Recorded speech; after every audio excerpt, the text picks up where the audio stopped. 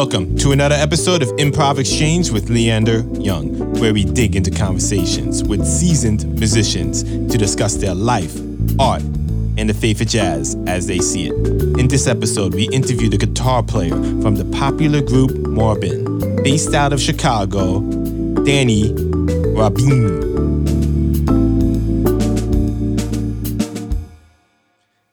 Hello, everybody. Welcome to another episode of Improv Exchange. Today we have Danny Rabin with us. There we go. Hey, how you doing, Leander? Thanks. Well, can you tell the people about yourself, where you're from, etc.? Yeah, I'm the guitarist in the band Marbin, along with Danny Markovich, Rabin, Markovich, Marbin, or Markovich, Rabin. That's where the whole thing comes from. And yeah, I'm from Israel originally. Moved to the States when I was about 18, went to Berkeley. After that, moved to Chicago with Danny and started touring full speed. And here we are now talking. So you met him at Berkeley? No, Danny didn't go to Berkeley. Danny was in the IDF, being a badass commando. But I went to school, and then we met right after in Israel, and we started a band. We met maybe one day before our first gig. In a rehearsal, we had a bass player that we both grew up with, friend, and that introduced us. And yeah, we just had this click immediately. This was right after I graduated, and we started writing music together, playing a ton of shows, and then decided to move to Chicago together and start this thing that we're still in, I don't know, like 15 years later. I mean, you guys are always on the road, always working. So that's one thing I respect you guys for. And thank you. Yeah, we did 70 shows in 2020. It was difficult. Did more than most people, I must say. Yeah, because usually we're at about 200 shows a year, but this year we just did like backyards of our fans. We did what we could to just, somehow make it work. That's, like I said. So first of all, how did you get that going? Did you have a problem setting those shows up? Yeah, like super shredder events. There were.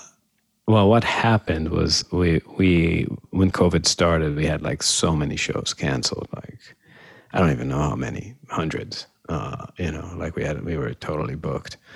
And there was this one moment, I think it was, we were waiting it out in the lockdowns, and then there was this one festival in Idaho in July 2020, and we're like, there's no way they're going to cancel this one. It's like in the middle of Idaho out, and then when they cancel it, we're like, all right, we gotta figure something out. So we just started posting on Facebook, like, to our fans. We have a huge following on Facebook, and we just wrote like, who wants to have us in their backyard to play for their family and friends, and we got hundreds of people just writing us, me, and we just started direct messaging them and then hooking up tours where we were playing every night, and it turned out to be awesome. And then we just did it, me and Danny as a duo, playing standards. That album that you just heard that just came out is actually, we got the idea. We've been playing gypsy jazz and stuff like that for years, but we got the idea about the album. We'll get there. But it was just us playing acoustic jazz as a duo, guitar and saxophone. And people liked it so much, and we had such a good time playing it that, we just did more and more of it. We actually just got back 3 days ago. We did 2.5 weeks of just that again. And we did 6 Marbin shows, full band shows, some festivals. And it was awesome, actually. All of our shows were sold out because people were so excited to get out there now. And then after that, we just dropped off our rhythm section in Chicago and kept going down south to play gypsy jazz shows. How many people were showing up on average to these shows? Well, the capacities were a little bit lower in the clubs, but some people just don't give a fuck anymore. We were playing a show in Ohio, in Pennsylvania, in I always forget the name of it, Scully Haven, something like that, close to Lancaster, Ohio, like middle of the state. And we were in a barn that was like closed, and there must have been 700 people there, shoulder to shoulder, just like, Apache style, just doing it. And it was awesome. It's like playing a rock show, but we were like playing fusion, but they loved it. And I don't know. It's been 3 weeks, and there's not a pile of bodies on the news in Pennsylvania, so it must have worked out somehow. Trying to get me in trouble, aren't you? Yes, you see. I guess get slicker and slicker. Yeah. You're okay. I'll give you guys that. Well, nobody shut you guys down. No police. No. Protests, I mean, things are much more open now than they were a few months ago. People are getting vaccinated. We're vaccinated, but I don't know. I mean, most of the people there were like in their early 20s, so it's not. If we were playing a year ago at senior citizen facilities, I think it would be a different story. But for the most part, now it's all right. Okay, so tell the people about the album, the name of it, etc. Fernweh is it's a German word. German's a very romantic language that I don't speak, but I hear about it. But they say that it's an untranslatable word, and it means to be homesick for a place you've never been to. So Danny came up with that. That's too poetic for me. I mean, I think when you're playing music like that from almost 100 years ago, there's something, in gypsy jazz, you see it a lot. I mean, we're not that extreme, but some people really play the music and also play dress up. There's a lot of you go to these clubs and you see these dudes with the pencil mustache and the old suits. They look like they're out of that era too physically. We don't do that. I think that's a real thing with jazz. People listening to even Miles Davis or kind of blue and that era, you're almost nostalgic for that time, for that kind of New York, for that kind of era, but you've never, you know it from movies and albums. You don't know what it was like. So I think Fernweh is really, the name is to describe that thing that you're longing for something that you've never really been a part of, but you feel like you have. Okay. How many days did it take for you to record this? Well, okay, so we did this whole project we did in everybody in their own home studio. So there's 3 acoustic guitars on that album, 1 upright bass and 1 saxophone. So I did all the guitars here in this room. And for me, it didn't take very long.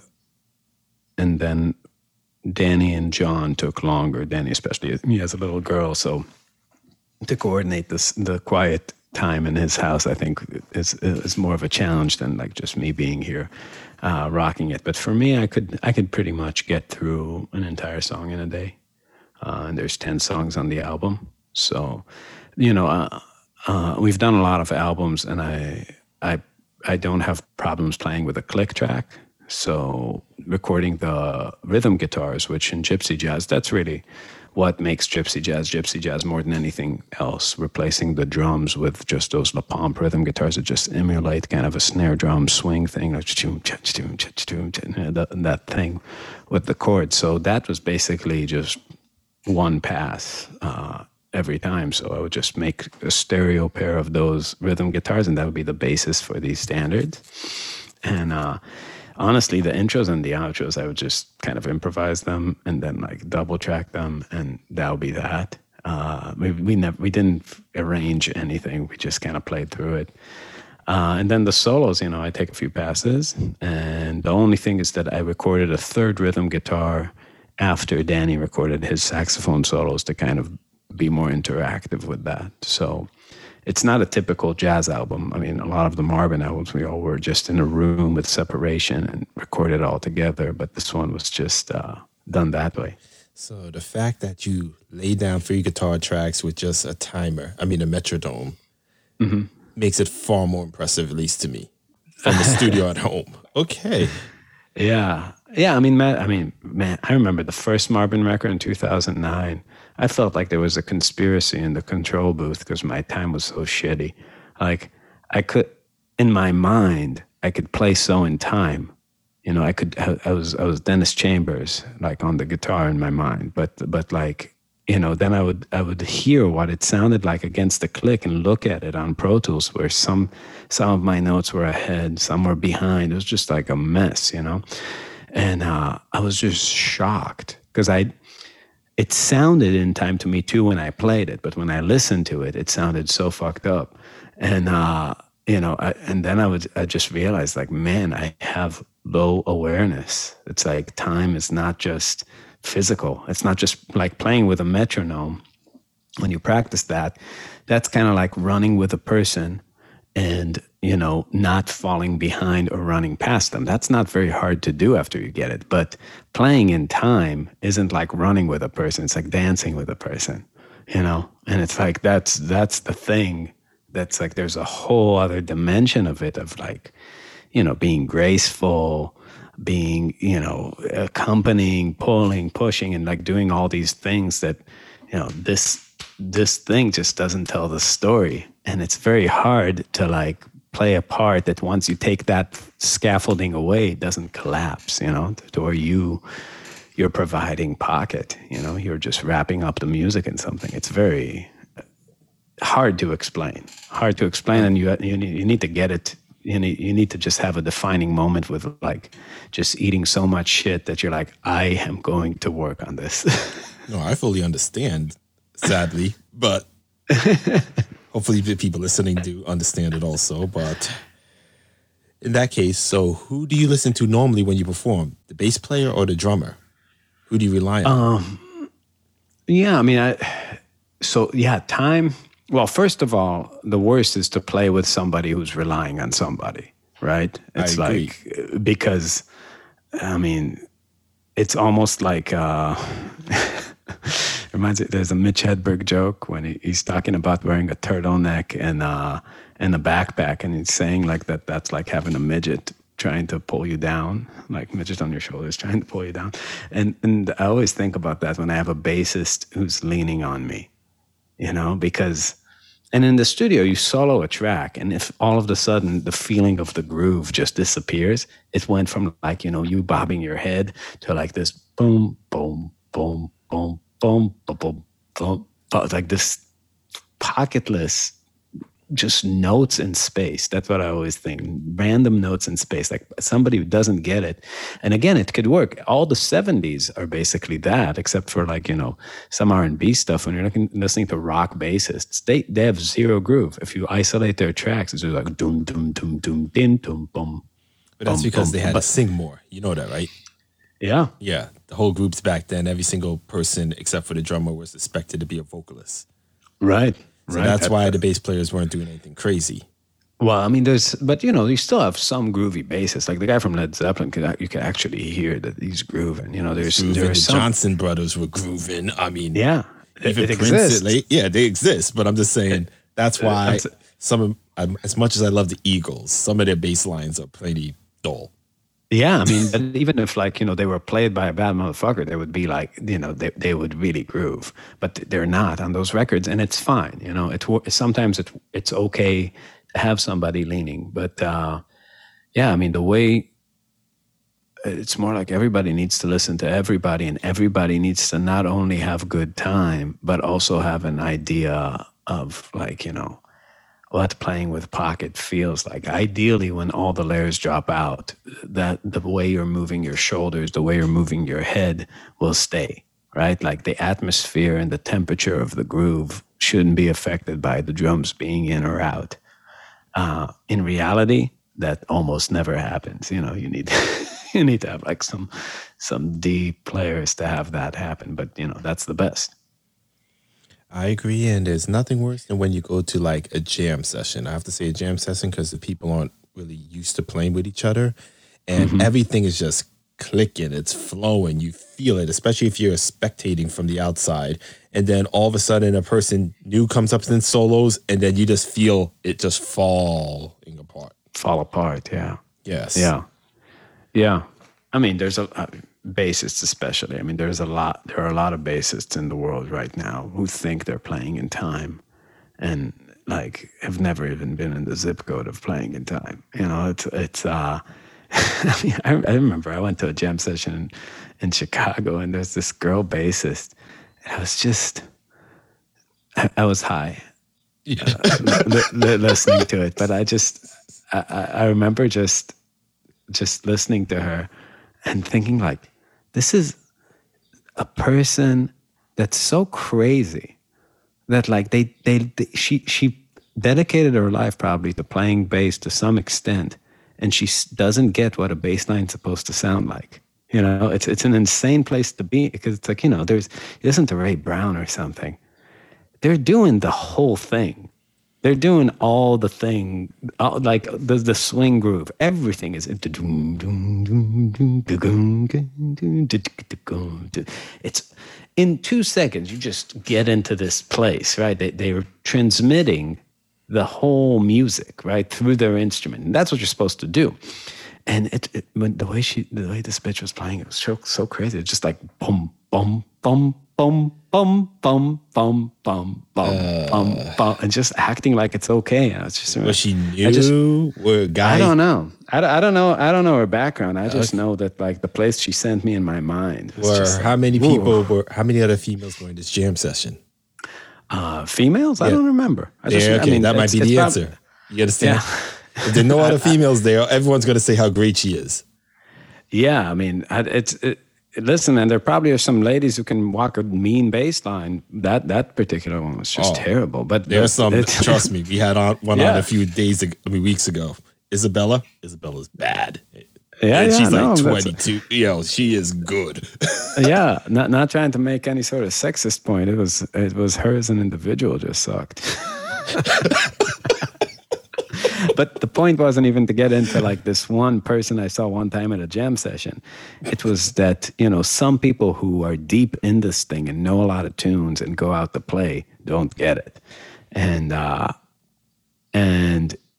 it's very important to get it. It's very important to make the music feel like it's supposed to feel, because there's nothing worse than just going to see jazz that doesn't sound like anything.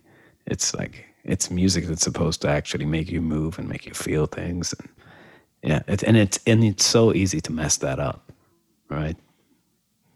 I agree, and that's, how should I put it?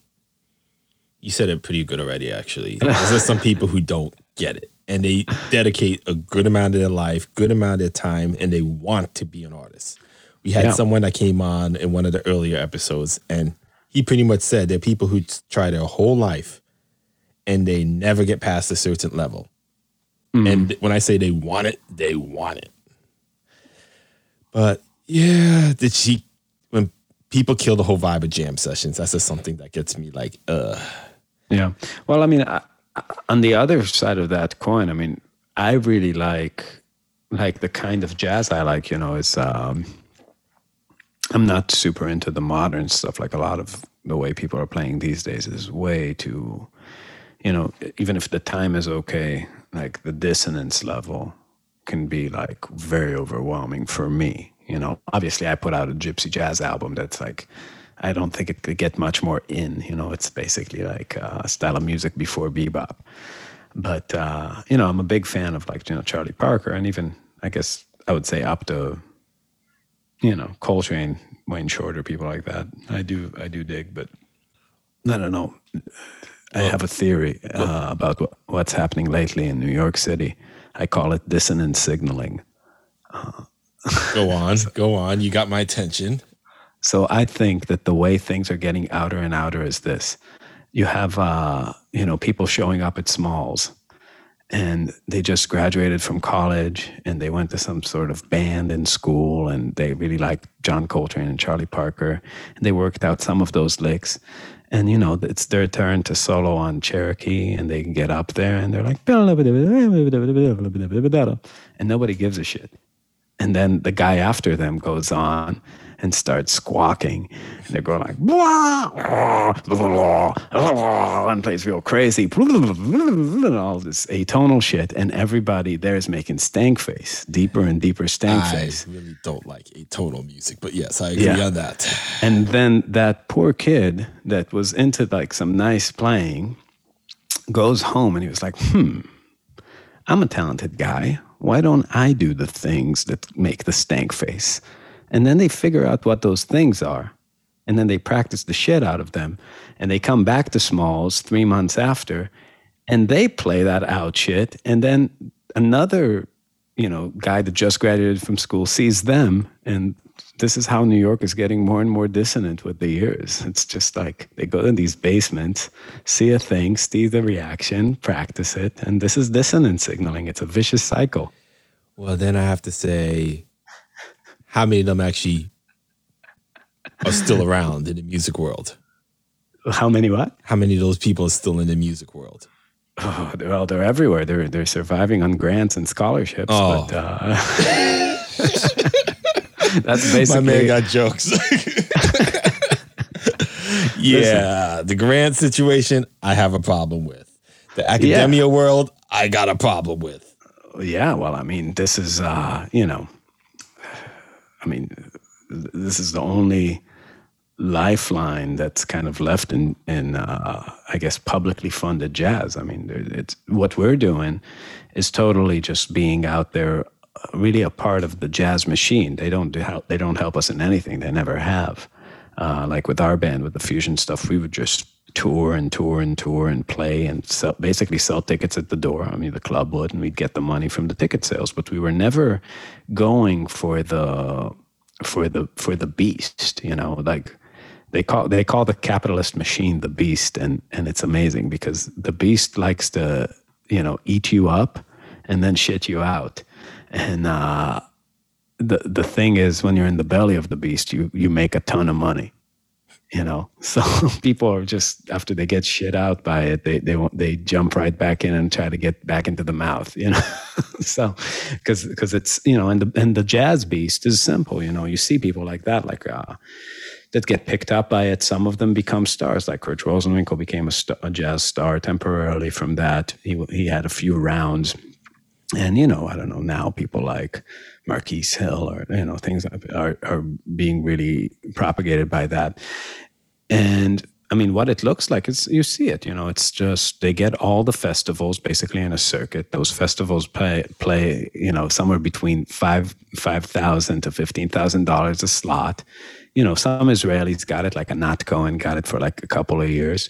And they take you up. We're playing like, Newport, and you're playing... And it's things that you cannot contact these people. They don't give a shit. We sold more albums than all these people combined, but they don't care. They don't. It's not about that. It's mafia money. So you take one circuit, through it in a year. You play Newport. They send you to Europe a little bit. You go to Japan. You come back, and now you have $110,000 in the bank. And most people, just the machine, at that point, the beast shat them out and they don't need them anymore, right? So they never get to jump back in line. And some people, I don't know, like Esperanza or something, they keep eating it back up and taking another round through the belly. So every year they do the same circuit again and again and again because people still want to see that.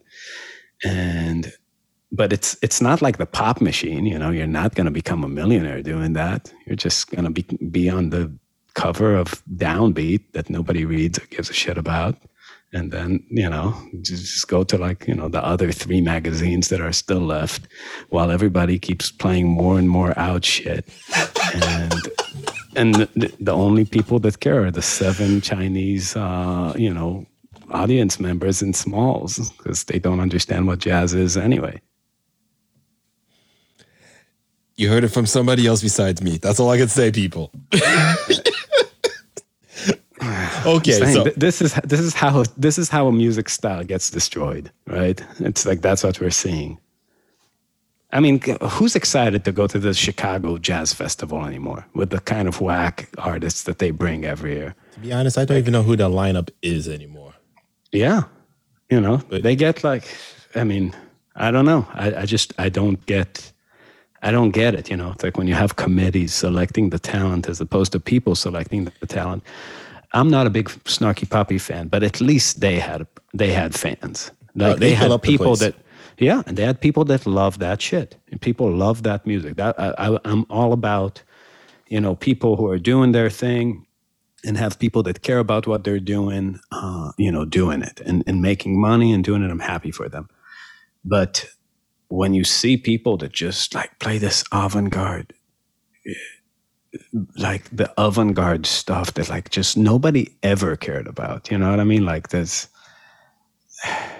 I mean, I guess like The Shape of Jazz to Come, there was like at the time, that was a good album. I dig it. But I mean, 40 years of that, I mean, these people are still getting public money, taxpayer money, and non-for-profits are filling their pocket with dough. Like, why? You know, I don't get it. It's, to me, avant-garde, you know, avant-garde people are the equivalent of like the homeless of jazz. That's how I that's how I see it. Okay, go into that. Go. This is very interesting. It's the same kind of energy. You know what I mean? Like when you pass by a homeless person, you don't want to look them in the eye because they're gonna drag you into their realm of chaos. I feel the same way when I hear somebody playing all these notes. Like it's pushing that jazz cart. It's like, what does that mean? Like, what are you doing, dude? Like, what do you think this means? You know what I mean? And I was at Berkeley. I saw the whole thing collapsing. I still remember it because if you think about it, like jazz school is like chess school. You know what I mean? And you go there to study what players have done and what kind of moves exist. What you really see when you go to an institution now is that there's no consensus anymore about how the pieces move. And you just have these crazy motherfuckers just taking, some people are playing checkers and some people are just taking the chess pieces and throwing them at each other. That's what these avant-garde dudes are doing. It's like, hey, this is a new game. Okay, so yeah. What would you change then? This is actually at least to me, it's very interesting. Okay, so what would you... We're going to go back. I just want to know. I don't want to be the president of music. I don't want to change No, I'm just saying, if they gave you the opportunity... You don't want to answer that one? Okay. No, I want to answer it. They gave me the opportunity. I'm a musician. I'm making the music I think is good. I think everybody should do that too. But, you know, I think if you ask yourself some real questions about what is good, you stand a chance of making some good music. I think that's the only question you need to ask yourself as a creative person, you know. What is your idea of good, right? Without all the narratives, all the cultural references, just a good melody, a good solo, a good groove. What's your idea of good? Go, you know? And I think that's the right mind space to make music from. And if your idea of good is then, you know, then I feel like you're being dishonest. I feel like that's not good and everybody knows it. You know, it's silly to say it, but nobody likes that. You know, go home.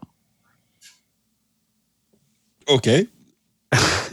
So just curious now. So you got the homeless people of jazz and they're pushing their cart and you said if they aspire you into their world. So, does that mean if you're performing with them, if you're... No, listening to that kind of music.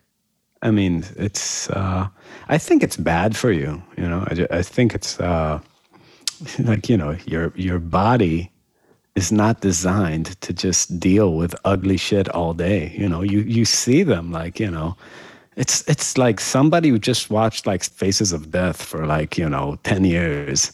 And then they climb out of their like, you know, hole and they just look demented. You know, they've spent too long in dissonance and in ugliness, and it's not good for your body and your soul. It's just like, you know what I mean? Listen to some Louis Armstrong. You need to like, you're gonna need like 50 years to come down from that. I mean, this is a lot for me, even for me. Okay, so let's go over In other words, I don't like it. No, I fully get that. And you say that you sold more albums than all these people. Truthfully, I believe you on that because you're always performing. You're performing in states and locations that the average jazz musician feels they're too good for. Mm-hmm. So what would you say to them, at least? If they're someone that comes out of Berkeley, wants to tour, isn't getting anything in New York, Philly, Chicago, I even throw LA and Miami in there. What would you suggest to them? If you're not getting gigs,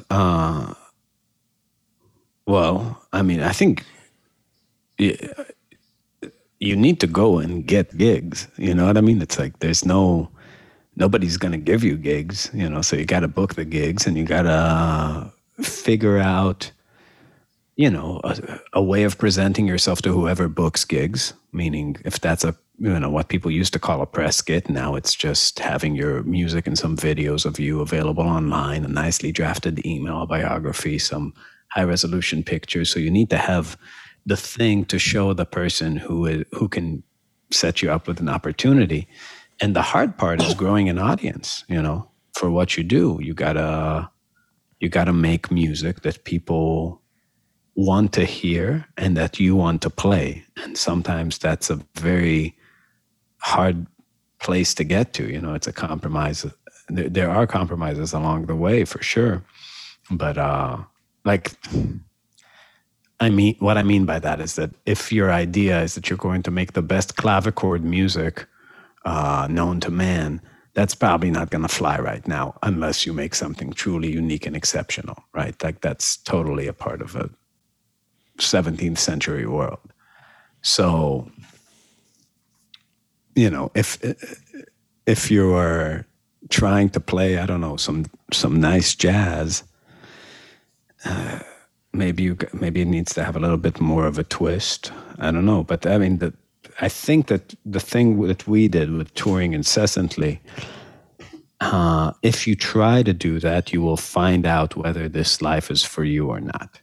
You stand a chance to find out whether what you think you want is what you actually want. Because for people who haven't toured, you just don't know what it's like. You don't know what it's like to, sleep in those conditions, eat the bad food in the beginning, playing a dream team. Yeah, I'm just asking because, you don't like any more modern. Which, on piano, Art Tatum or Duke Ellington? Like to play with? He's going to be on your album. We somehow got him. Oh. Yes. Who is it going to be? Art Tatum.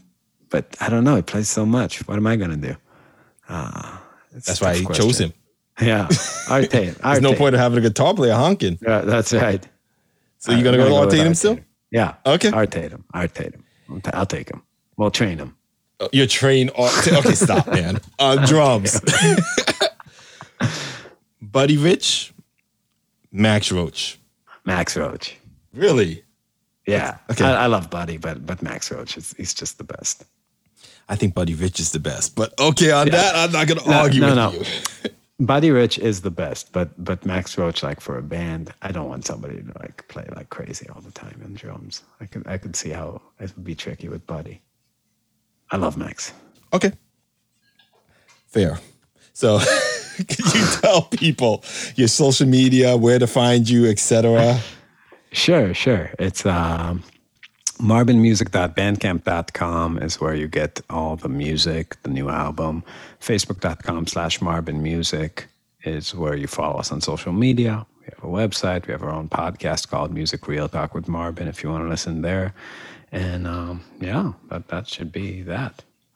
Okay. Well, I must say this was a different type of interview. I enjoyed it. I'm going to get a lot of negative hate mail once again. Thanks a lot, Danny. Oh, well, you got negative one on the other ones? I always get negative ones. Listen, man, it's just, I came, it's weird. You made me realize I really don't listen to anything like past the 80s. I mean, that's a problem in itself, but I was going to beat you up on that on the air, okay? Because once again, the episode's about you, okay? Well, did you like the Gypsy Jazz album? I freaking loved it. I'm not even going to lie. Like I told you before, this album I wouldn't have listened to if Danny, Saxophone Danny, didn't recommend it to me because I'm not really into Gypsy Jazz. However, I listened to it, and from start to finish, I listened to the whole thing straight, one sit down, and it made me late for other stuff. Nice. That's how into it I got. And your solos, amazing. Class. Thank you. Okay? Hey, I appreciate that. Okay, and I want an album signed. Hey, you'll get one. Oh, you're the man. Well, everyone, this is Leander from Improv Exchange. Thank you. Have a good one. That's that on jazz. Thank you for joining us on this episode of Improv Exchange. Please subscribe on Apple Podcasts, Google Podcasts, Spotify, or wherever you listen. Also, please be sure to follow us on Twitter, Instagram, and Facebook at Improv Exchange.